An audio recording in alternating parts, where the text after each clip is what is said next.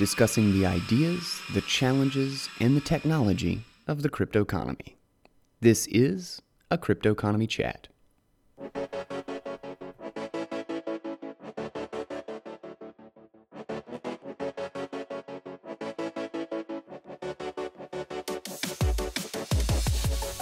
All right, crew, welcome back to the Crypto Economy Podcast. Sorry for missing the episode yesterday. If anybody caught my tweet, the wife and I went out early in the morning before I even had an opportunity to jump into any of my recording or anything.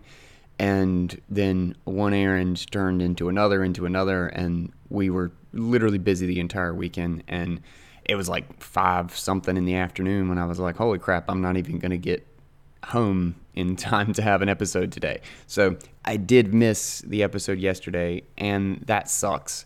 But I got a really fun one today. We've got a crypto chat with Citizen Bitcoin. It is Brady from the Citizen Bitcoin podcast. He is host over there with Tommy.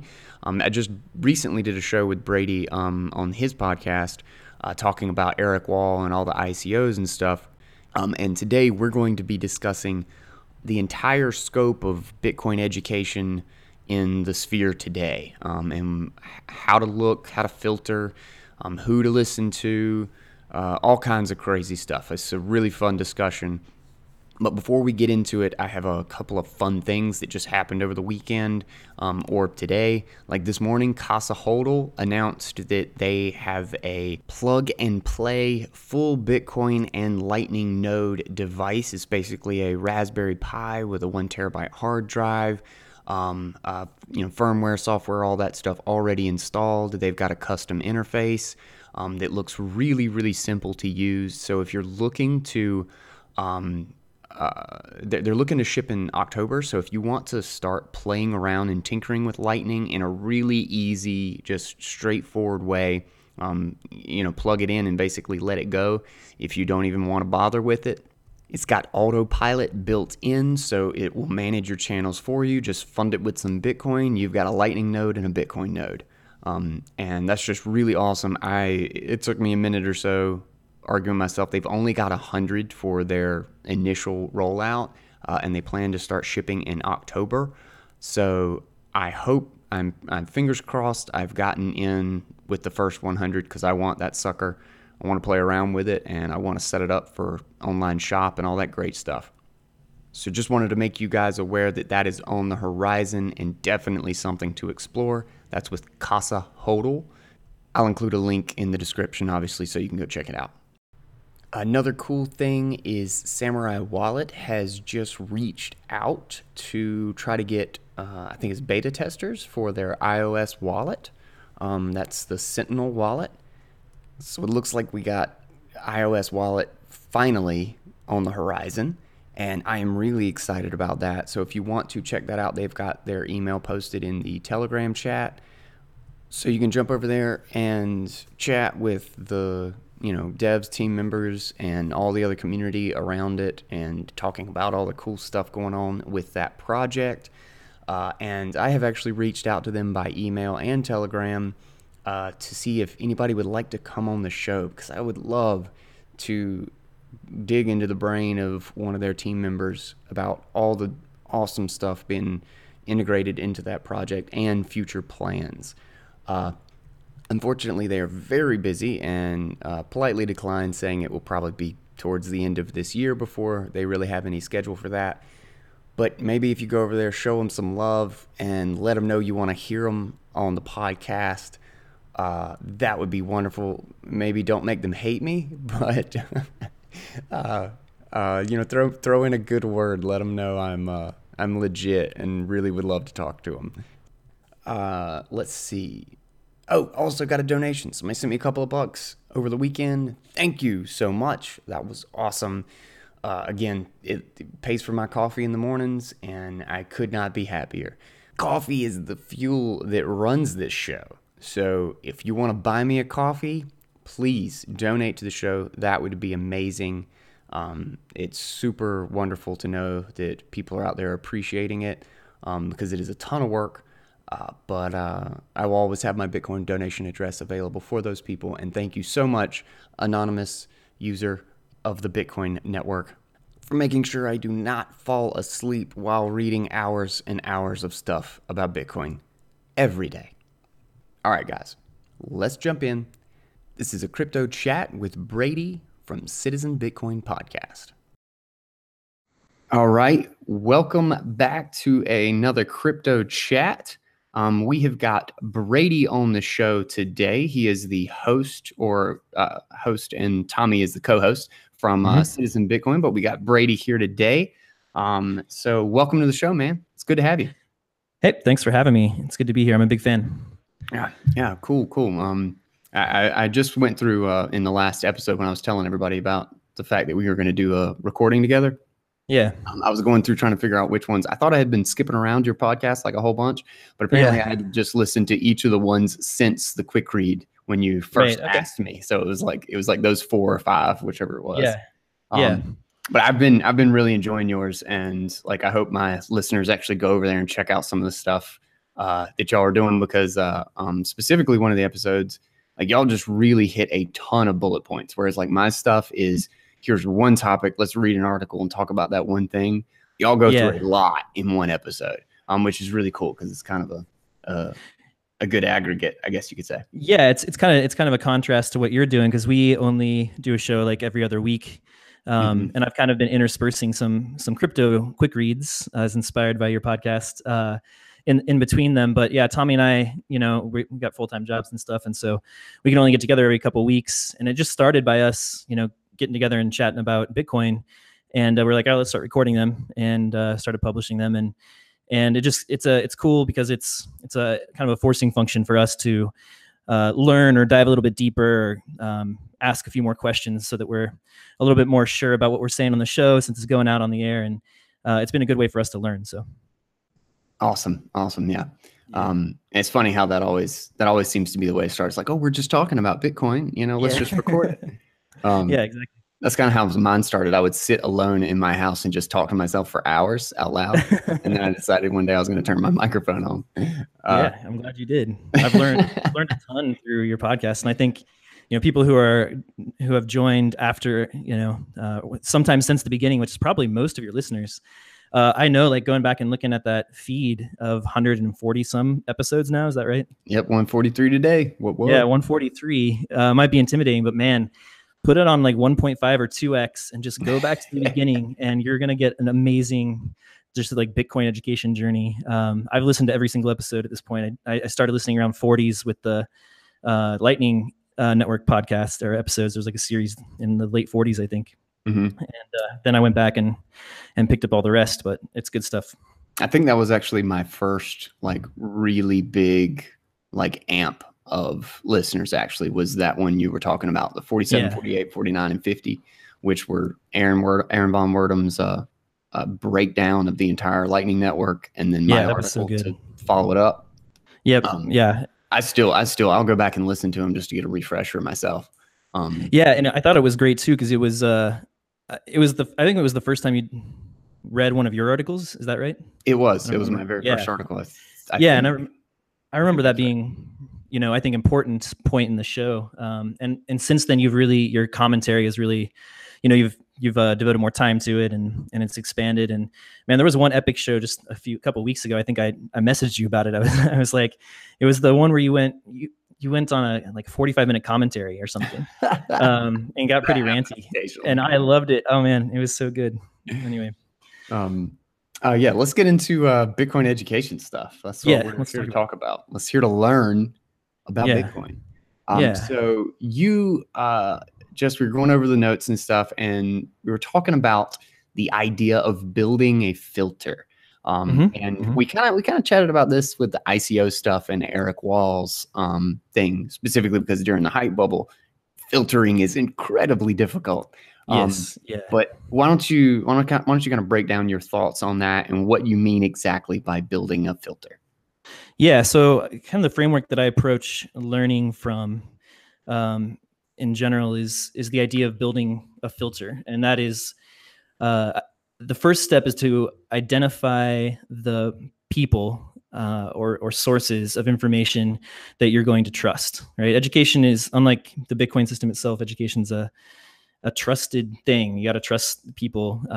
And, science is great and math is great because it reduces the need to trust people's opinions and reduces subjectivity, et cetera.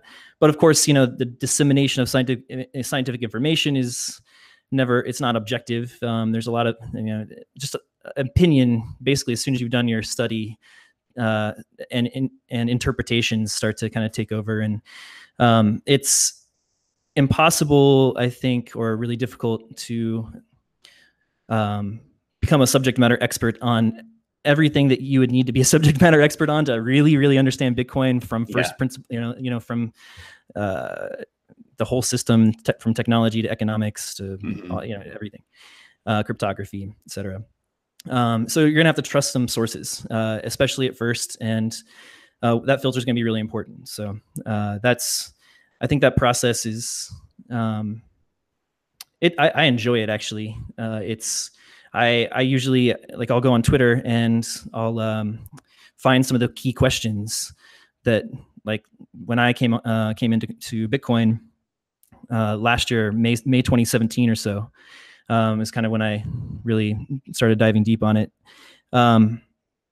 It was just a process of identity. It was like, well, at that point it was, what are the altcoins was my first big question, of course. And then the scaling debate was happening. And so I had to, kind of look at both sides, and I followed who appeared to me to be the most credible based on their, work on Medium and Twitter, et cetera. And, I listened for facts and sound arguments, and people who are willing to listen to other people who are being reasonable and engaging with them in a reasonable way.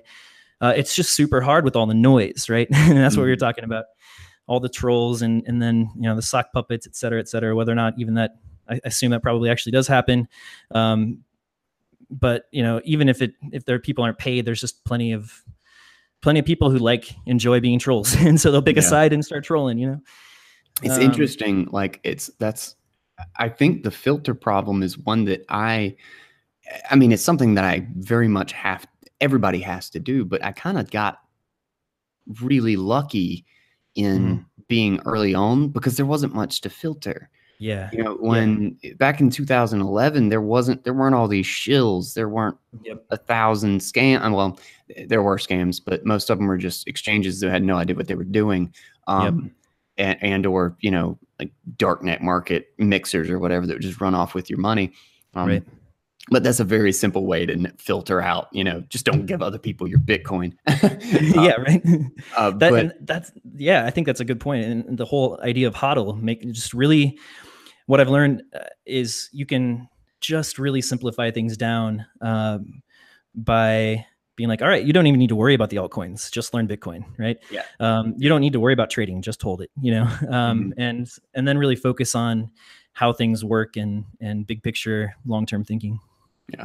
I've seriously considered reading that I hodl post, that drunk I hodl post on the podcast. I think I did read it on one of our episodes, actually. Did you read on an early really? one? Yeah, I think I did. It is hilarious.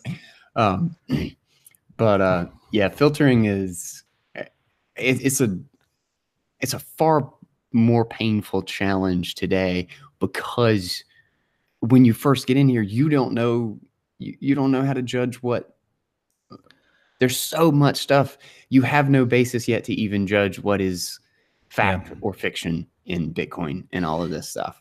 Yeah. I mean, there's not an immediate standard or reference that says, oh, well, you should go here to know that this is fact. Right. So it's, like the discussions about Bitcoin energy that we've talked about, like the energy use, it's so hard because you'll have somebody that has these seemingly explicit facts about numbers and kilowatt hours and stuff, but completely miss the understanding or the underlying point of what is actually occurring. Or the way they got those, got to those numbers, or how they got those numbers, how they measure things, or what they decided to include or not include. Some of them are absolutely absurd. Absurd. The 1% of the world's energy usage is is absolutely ridiculous. Right now it is is not. It's yeah. It'll probably get there. Yeah, let's hope. I hope so. Yeah. and let's hope it's all, renewable energy that's would otherwise be lost, to that's wasn't being used. That's one thing in that debate that, Yeah. of course, I don't want to go down this rabbit hole, but that sort of sealed it up for me too. The incentives, Right. everything about the incentives are all that matter in that regard. And there is literally nothing that has as direct a relationship between hash power and cost or energy consumption as Bitcoin mining. It's literally like putting a direct dollar price on it. Yep.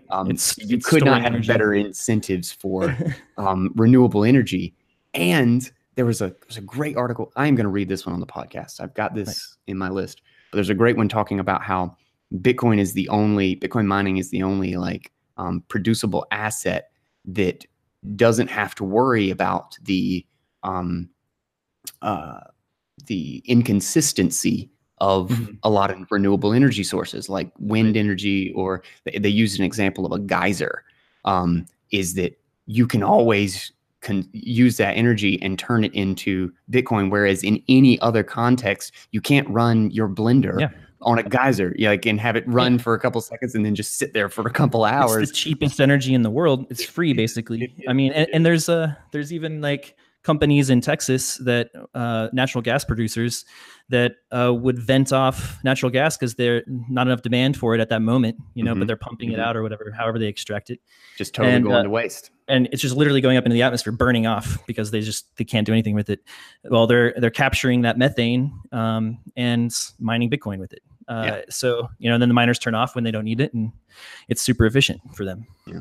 It's so sad to see environmentalists get angry at something that I would argue is probably the best natural incentive they could ever hope to achieve. I would consider myself an environmentalist, I guess, or a conservationist. Like I'm concerned about making sure that we preserve our natural spaces on this planet because they're so. I mean, they're such a rare resource, right?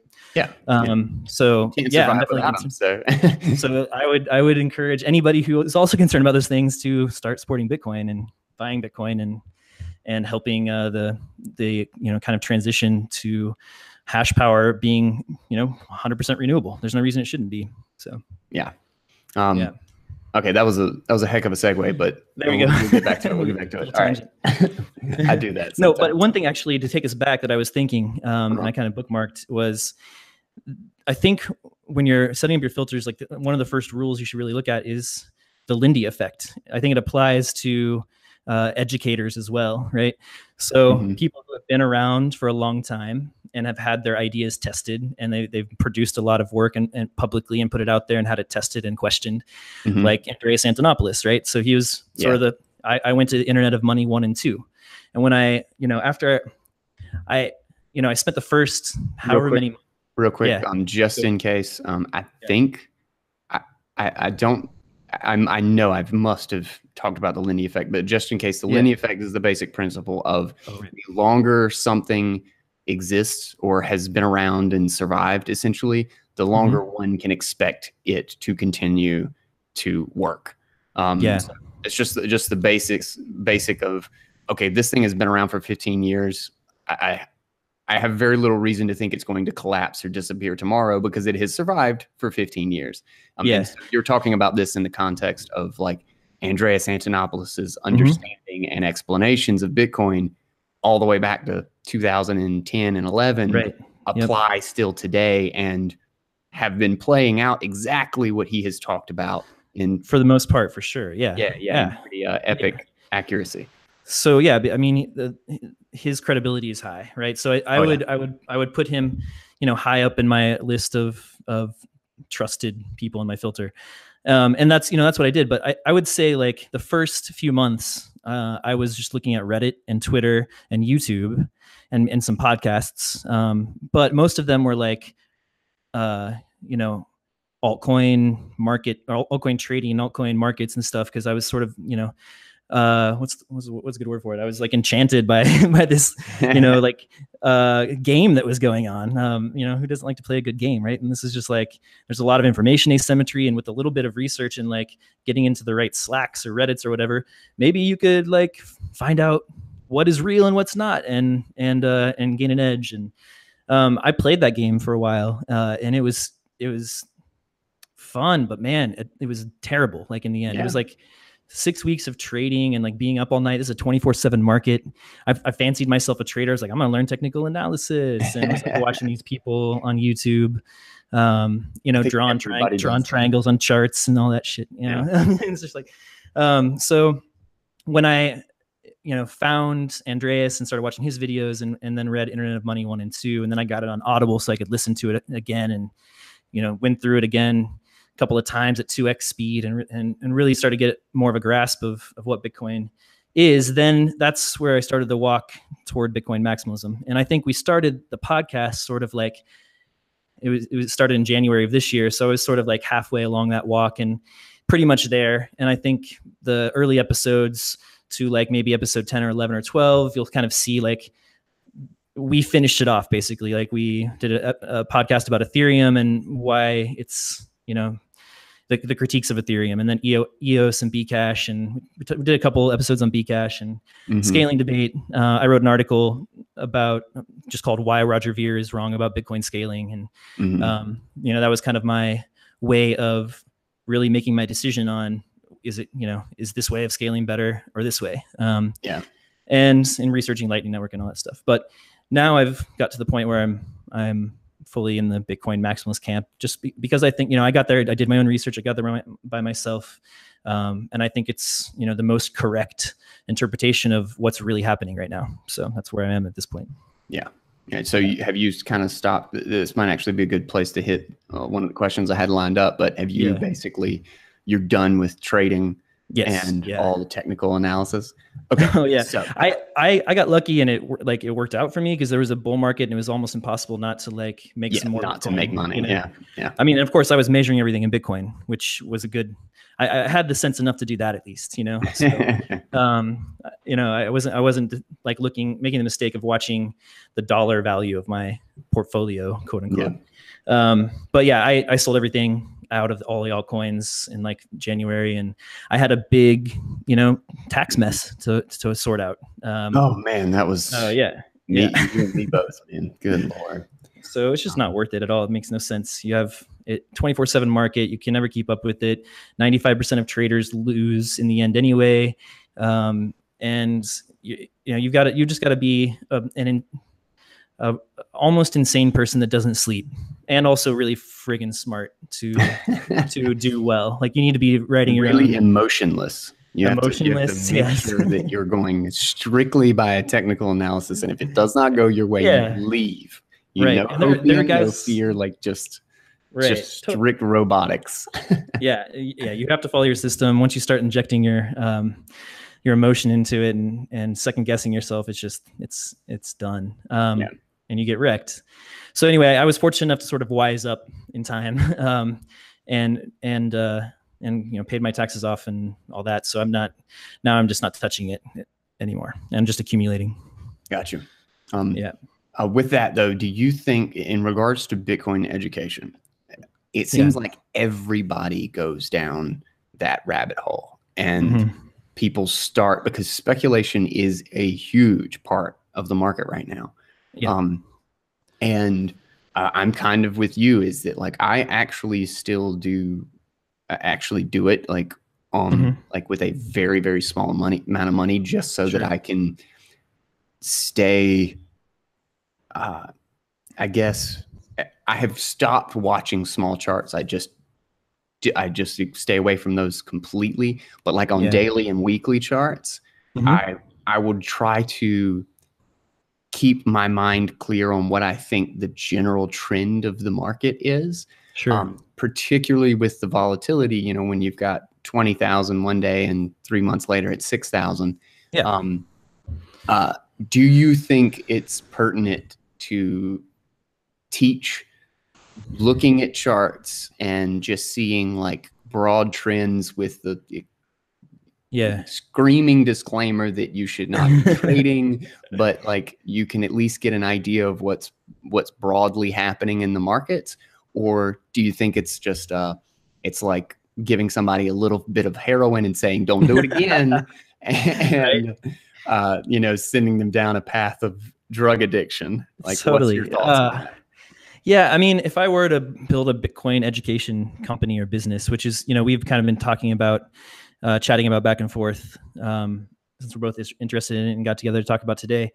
I don't think I would talk much about trading. I think you'd have to cover it briefly and talk about the basics and talk about, why it's probably not a great idea for you. And I do watch the charts, like I'll still look at TradingView, but I watch like the weekly chart or monthly charts and look at the long-term trends, et cetera. They're still fun. They're fun to look at. It's like, it's like a sports ball thing. It's like watching the scores of your favorite, team, or like watching the table of some Premier League soccer team or something like that. Yeah. It's the number that everyone watches, right? But I would say just listen to Ansel Lindner's Bitcoin and Markets, and that's like all you really need to do. And then you'll be up on everything, fundamentals and price stuff. And Ansel Lindner's A-N? Yeah, Lindner, Ansel Lindner Bitcoin and Markets podcast. It's one of the best podcasts out there, and it's the only one that really does like the market analysis thing well. So interesting. I haven't checked that one out. People there. Yeah, you'll love it. It's good. All right, I will do that. Okay. So, all right. So you got into this May 2017.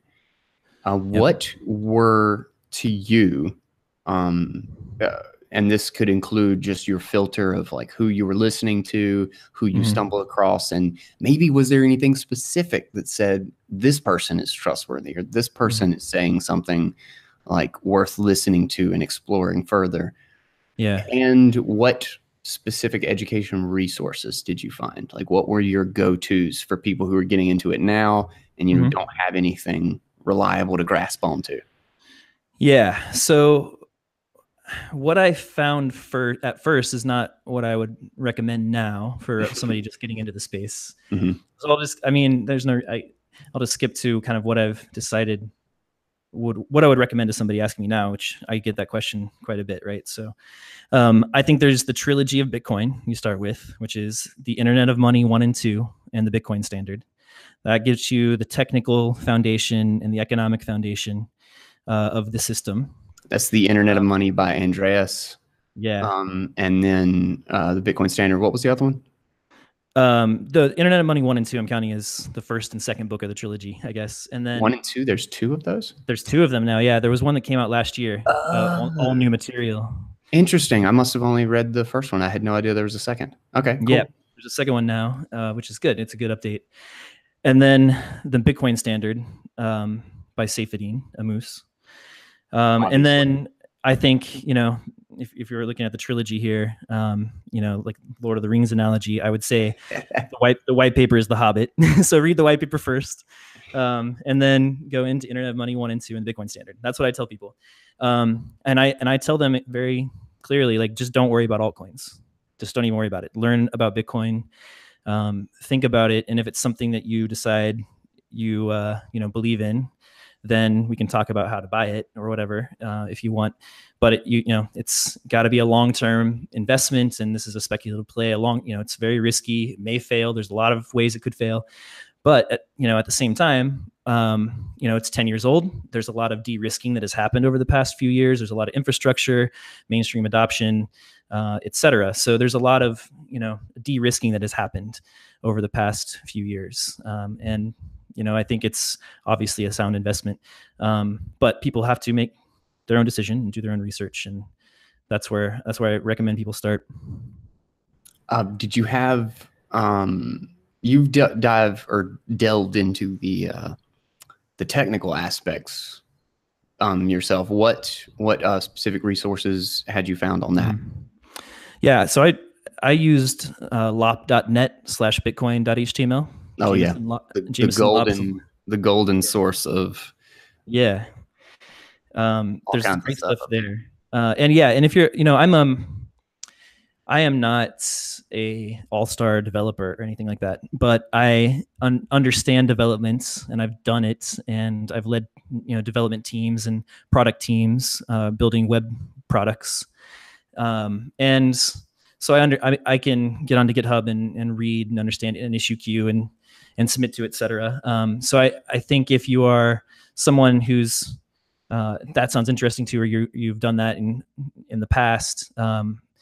I think getting onto a like the Bitcoin project itself, getting into that Slack, and getting into the watching the Bitcoin repository on GitHub, and then also watching like LND or pick a implementation of Lightning and watch that. And I'm also I have picked a wallet project to watch. So I've been watching the Lightning Zap wallet, Jack Maller's project on GitHub, and just submitted my first issue actually to the issue queue there a couple of days ago. So I'm just kind of testing the app and maybe weigh in on some UI UX decisions, things like that.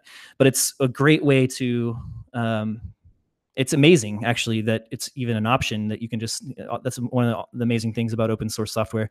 You can be a part of it if you want to. It's really, GitHub makes it super simple. So honestly, I think that's probably one of the best resources, particularly if somebody is interested in like, and huge like mountainous sized grain of salt here. But if you're interested in altcoins and ICOs, the fact that almost every one of these projects, and if they don't, I would never touch it, but have like a Slack or a Discord where you can chat with the developers. Yeah, and you can absolutely. with Bitcoin developers, like the amount of access that you have. It was funny. That was one of the reasons why when I was originally looking at privacy coins that had interested me, because that topic specifically is, I think, crucial to the entire space. I would go in and look. I remember somebody told me about Verge, and I was like, all right, let's see what this is about. And I went in and chatted with some of the developers, and I specifically never touched it, even though I could have made a monumental amount of money. Yeah. Nobody else did this, and they just bought it. Regardless, I'm still not touching it. But I went in and asked one of the developers, like, okay, what's your supply schedule? Like, what level of obfuscation is at the blockchain and stuff? And he'd be like, oh, well, we don't mix or anything at the blockchain level. And I was like, what? Like, how do you call yourself a privacy coin? It's like, well, the wallet has Tor. And I was like, I can connect any wallet over Tor. Why do you have a new token? Like, and I was polite to the guy, but he was really defensive and just like, no, you want to be able to prove a receipt. It's like, if I have the hash, I can always prove the receipt. You can't, you can do that with Monero, but I was immediately like, I'm staying away from this thing. And it was specifically because I could go to the very source, have a conversation and be like, well, this is not anything. That is do your own research right there. Like that's the epitome of it right there. And that is, you can do that. So, and I don't know anything else that you can really have that level of access with. Like that's absolutely, it's unprecedented really. Yeah. In like human society, I think. I don't know if that's a pretty broad statement, but I mean, I'm thinking about it, and I mean, I don't understand when in the past, you could basically permissionlessly be a part of the core development team, or at least observe them, of a global money system, right? A distributed system of this magnitude. So yeah, it's pretty amazing. That's pretty nuts to think about it like that. Imagine going up into a Slack and having a chat with, just like talking to the Federal Reserve chair or whatever. It's like, I don't think you really got this supply schedule worked out very well. It's like, Janet. I really disagree with you, Janet. I really don't think negative interest rates are the answer here. But okay, so I just wanted to mention a couple things that I specifically, and these are more on the technical side. Jameson Lopp is always a great one to follow, and Lopp.net was a huge resource for me. Yep. Even early on, because that's been around for a while. A Lindy effect again. Yeah, it's been around for a long time. There you go. And it's been, contributed to by the community and Jameson. I trust him as a filter. So he's one of those people. Definitely. Yeah. Have you ever seen or heard of blockchaindemo.io or coindemo.io? I don't think I have. Those are excellent. I don't see anybody else.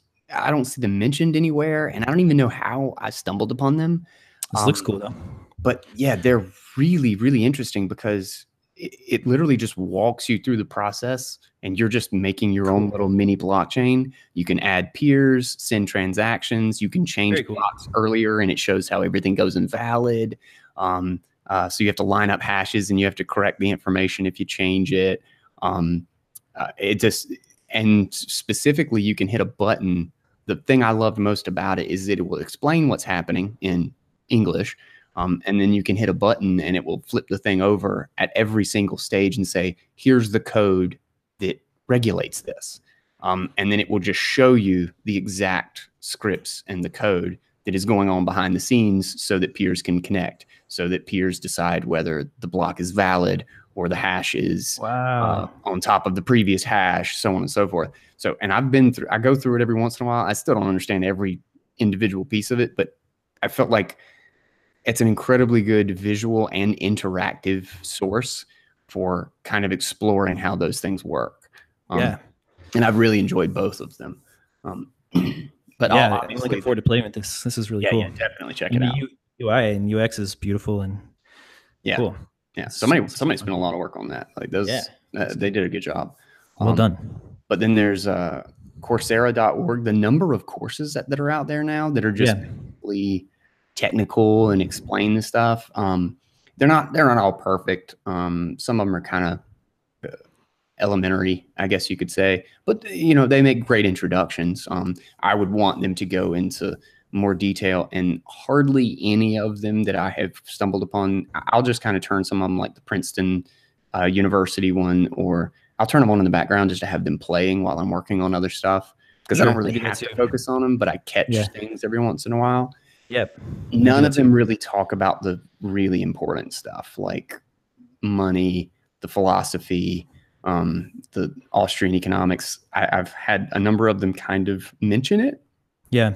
But it's almost universally just like, this is a block and this is a blockchain. And I think those other things are incredibly important, but they still are wonderful resources on the technical topics specifically. Yep, absolutely. Yeah, there's a lot out there. I feel like there's a need, and I'm not sure if there is right now, but I think as we continue up the the adoption curve of Bitcoin, there will be, and and we can talk about the timing. Maybe it's the next bull run, and now's the time to get started. But I think there's a place in the market now or in the nearest future for a for-profit, world-class Bitcoin education company, service that's online, that makes instructors or people available to answer questions, to have conversations, and obviously online courses that kind of address all aspects of Bitcoin to various degrees of depth. And I this is why kind of the broader idea I had when I started the Citizen Bitcoin podcast. I don't have time right now really for something on the side, and so it's a hobby podcast right now. But the broader idea, and the reason I named it Citizen Bitcoin, was to build a business that can produce good citizens of Bitcoin. And to me, a good citizen of Bitcoin is someone who's taking personal responsibility, running your own nodes, securing your own keys, doing your own research. And I think there's a space for a company that can provide top quality education, that's done that filtering for you for the most part, but is transparent about that, and continues as Bitcoin evolves to bring in people on both sides of an important debate, but bring in people who are reasonable, and have sort of a closed garden, safe. The phrase "safe space" is so politicized, but that's not what I don't mean it in that way. But have a place where it's sort of regulated in a sense, or filtered, right? and that you can trust are going to be people who are reasonable and thoughtful and considered and considerate when they discuss these important decisions that need to be made. And I think that would be a major service to the community, or well, not the community. I'm trying not to use that word either, but to Bitcoin, and to growing a successful and usable and making Bitcoin the best it can be. I think we really need to educate people in that way. And there's like a number of like I just had the episode recently about the Bitcoin residency by Chaincode Labs. Yeah. And then you've got like programming blockchain with Jimmy Song. You've got Nicholas Dorier's and the One Vortex's course. There's a lot of things like this, but kind of popping up now. And many of them though, like has been able. Sorry, go ahead. The thing you mentioned though specifically was having people available and having an always online resource. Is all of these other things like programming blockchain it's like a 2-week thing in California, and I'm like, I can't go to a 2-week thing in California. And I think programming blockchain is actually just 2 days. And he's doing one from Chicago. Chaincode Labs. That's the week long. Yeah. Okay. That's yeah. Jimmy's is just 2 days, and he is doing one. Or maybe already has. I don't know. That's available online too. So like, it is available online now. Yeah, there's still only a certain number of seats, but you can join virtually. The one that he was doing in Chicago, and I think it might still be upcoming, but I heard him say something about it on one of his videos. Gotcha. But yeah, that's a good example, and I think Andreas has been able to make a business out of Bitcoin education. Jimmy Song is the Nakamoto Institute, and Pierre and Rochard and Michael Goldstein. Saifedean has launched a Patreon and has his book sales to help. I'm sure that hopefully at some point will add up to something that's like sustainable income and revenue for him to keep doing his work. So it's starting to happen, and the people who are most trusted are the market. Justly is rewarding them with sustainable revenue to keep doing that work. And I think that time might be now. We could talk. What do you think? I mean, we're both sort of started our podcast for the kind of the same reason, that we want to see high quality Bitcoin education out there in the world. And I think this, the best way to do it ultimately is to create a sustainable business that can provide that service in a long-term way, and really speed people along that sort of understanding of what Bitcoin is. Make it, instead of taking 6 months of like lots of work trying to get through that filter and read all this stuff, maybe get it done in a couple of months or a month or something, and then go on to the more in-depth stuff, which the business could also provide if there's enough resources. So what do you think on the timing question though? Having been here through, I don't know, I guess it's 4 just enormous bubbles. Bear markets are always the time to build. So that's what I've gathered too. Yeah, it's where your filter gets cleaner, and there's not so much shit clogging up the corners. Right. And so the noise dies away a bit. Yeah, you can get more streamlined into what you're doing so that you know what you're supposed to be building.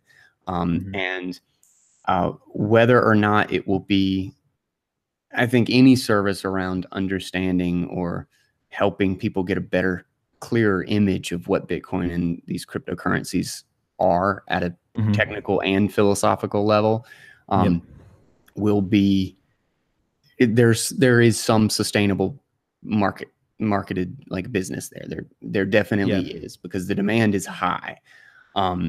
But it's always in the bear markets. I think building in the middle of a hype bubble and trying to get out, you're going to end up missing that swing.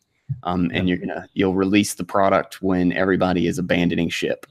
Right. So definitely, as far as timing goes, get it out in the bear market and benefit from that Lindy effect. It's like Coinbase.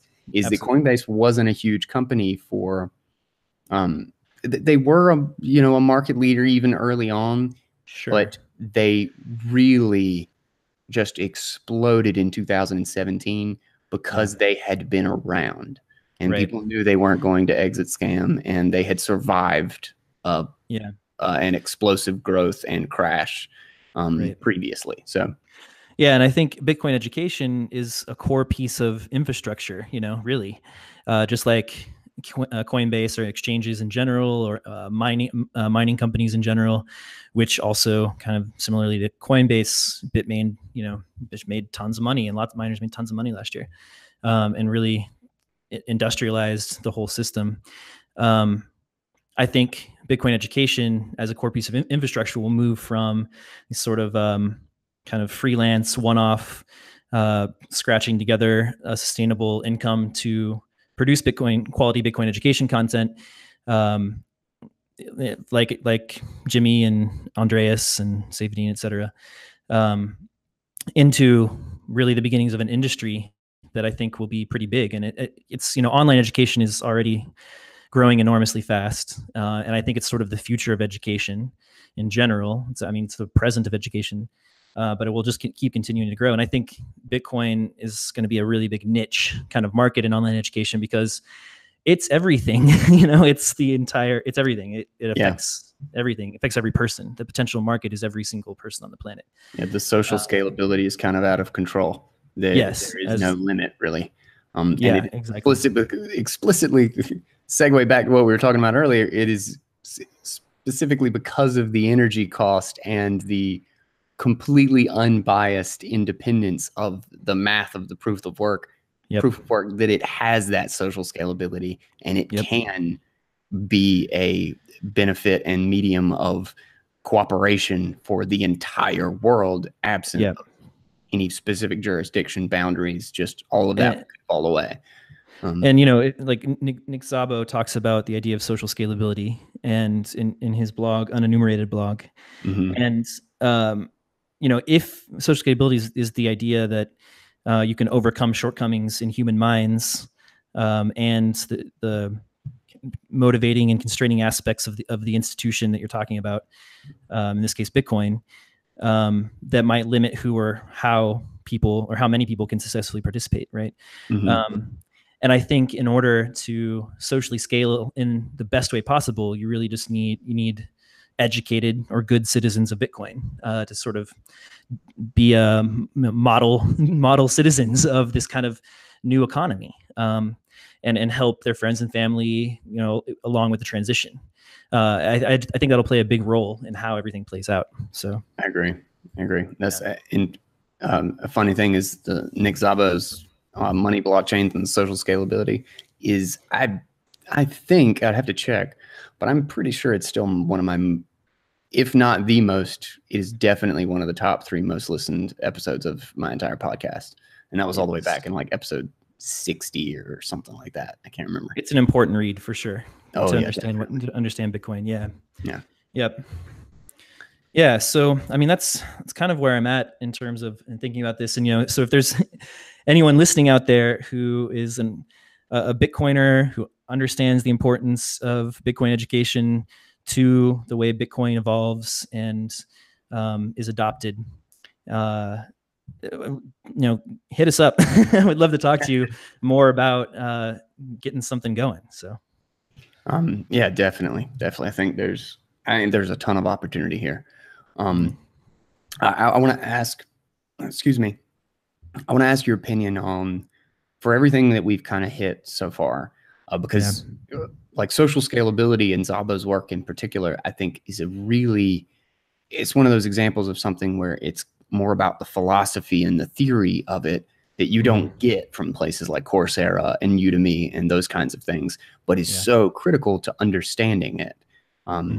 Where do you think, having come in mid 2017, and more recently kind of jumped these hurdles yourself, what's the biggest gap? What's the largest education hurdle that you think where either people believe something that's the polar opposite, that's just wrong, or they're completely ignorant of it, or some misconception, or is it computer literacy? Is it like, where do you think that gap, the worst gap is? I think the biggest conceptual leap that needs to be made by somebody who's just coming into this is understanding that that most 99% of altcoins and those projects don't matter or won't matter in the future. And that's, for a couple of reasons, which we've talked about on my podcast. I know, and we just talked about it with you. Well, on the episode you were on Citizen Bitcoin, which was posted yesterday, Wednesday, I think. Anyway, yeah, we talked about it then too. It's just that conceptual leap from just ignore that stuff, right? At least at first, like if maybe you won't be convinced the Bitcoin maximalism is the most likely right way to interpret what's happening right now. It's definitely worth your time and an efficiency trade-off like calculation to like at least explore Bitcoin maximalism first, because then you don't have to, if you find it compelling, then you don't have to do anything else, like research any of the other stuff. Yeah. You know what I mean? So like decide that first is what I would say. And like that, once you make that leap, then you can decide what you're going to do with the rest of your time based on what you just, the choice you make or decision you make. Yeah, I think that's probably a good position to take, is Bitcoin maximalism as the default when entering the space, and then require someone to convince you that it's wrong. You know, like branch out and let somebody learn the Bitcoin maximalist position first.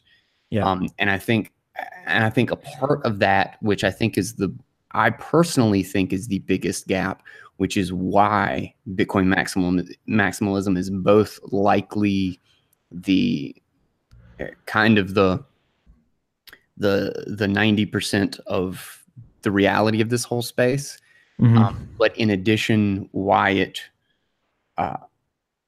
the barrier to getting people to Bitcoin maximalism is something that Saifedean's book, The Bitcoin Standard, covers, is the economics and the money. And I think that's why that book is so important, is that I think that is the main delineation between understanding Bitcoin maximalism and basically feeling like you're in this just spaghetti bowl of altcoins and ICOs and not having the slightest clue how to pick out one from the other. Right. It's the Austrian economic theory and the basis of what money is historically and today. What role does it serve? Because a lot of people just don't. I mean, if you ask the average person what money is, you won't get. Oh no! No doubt. Like, I don't know. I mean, it's just I had to think about it really. It's just kind of. I want a sandwich and I give them paper. Right. Yeah. Yeah. It's been decided for us for so long that it's just not something that seems that needs to be talked about. But you don't even stop and think about it. It's the very definition of that phrase. Does the fish know it's wet kind of thing? Exactly. Yeah. Always in the water. It does not even consider that there is something not wet in the world. Yeah, exactly. And I think understanding kind of the twin foundations of Bitcoin maximalism, the technological, like the fact that network protocols tend toward one, and that money tends toward one when it's chosen by consumers on an open marketplace, then that's it. I mean, so you have those two forces working in favor of Bitcoin, plus you have all the network effects that Trace Mayer talks about. He identifies 7 network effects. I don't have them memorized, but the most important of which are the developers. Bitcoin has the best developers in terms of quality and quantity by an order of magnitude at least over the next closest project. And that same principle just applies to all the aspects of Bitcoin, and then to money itself. So it seems to make sense. And then you rid yourself of, even having to dive into all that, like confusing stuff that's rife with scams. And it's just, so that's where I'd say people need to start. I think that makes sense. Yeah, I think we're kind of on the same page there. Now, one major thing I wanted to hit that I think, and we talked about this before the show, and I think you're right that it should be avoided, but I kind of wanted to get you to drop your take on it again. Is that particularly with the economics and money, is there's a lot of political contention around what is, correct or or right in the sense of that, and it flies in the face. Like, I mean, if you try to explain Bitcoin to Paul Krugman, like, he's not going to, you're never going to get him to drop his economic philosophy to understand sound money. And that has pretty serious political implications, particularly for people who think that the government should be in charge of almost everything.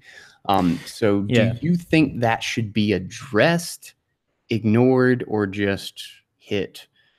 This is what Bitcoin is. It exists. Take it or leave it. Yeah. So, like, should it be addressed by like a Bitcoin education curriculum? Yes, in an education sense. Yeah. Well, I think it has to be talked about for sure. Because I think you focus on Bitcoin, the system itself, and the system itself is not political.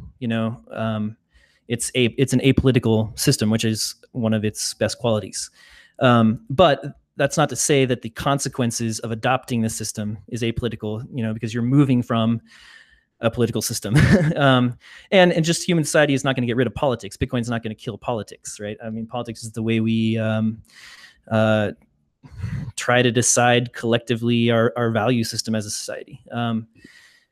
So yeah, it's going to have effects, and that should be acknowledged and talked about. I think at first, especially, I would not have the curriculum or spend a lot of resources, I guess, supporting educating about the political implications or discussing the political implications of Bitcoin. I would focus on the system and educating about it, and let people kind of go out and use other forums, I think, to debate the political and social implications. That's sort of be how I started. Just to you got to focus your product offering and your service, and make sure you don't get distracted. And that's just a whole kettle of lots of worms.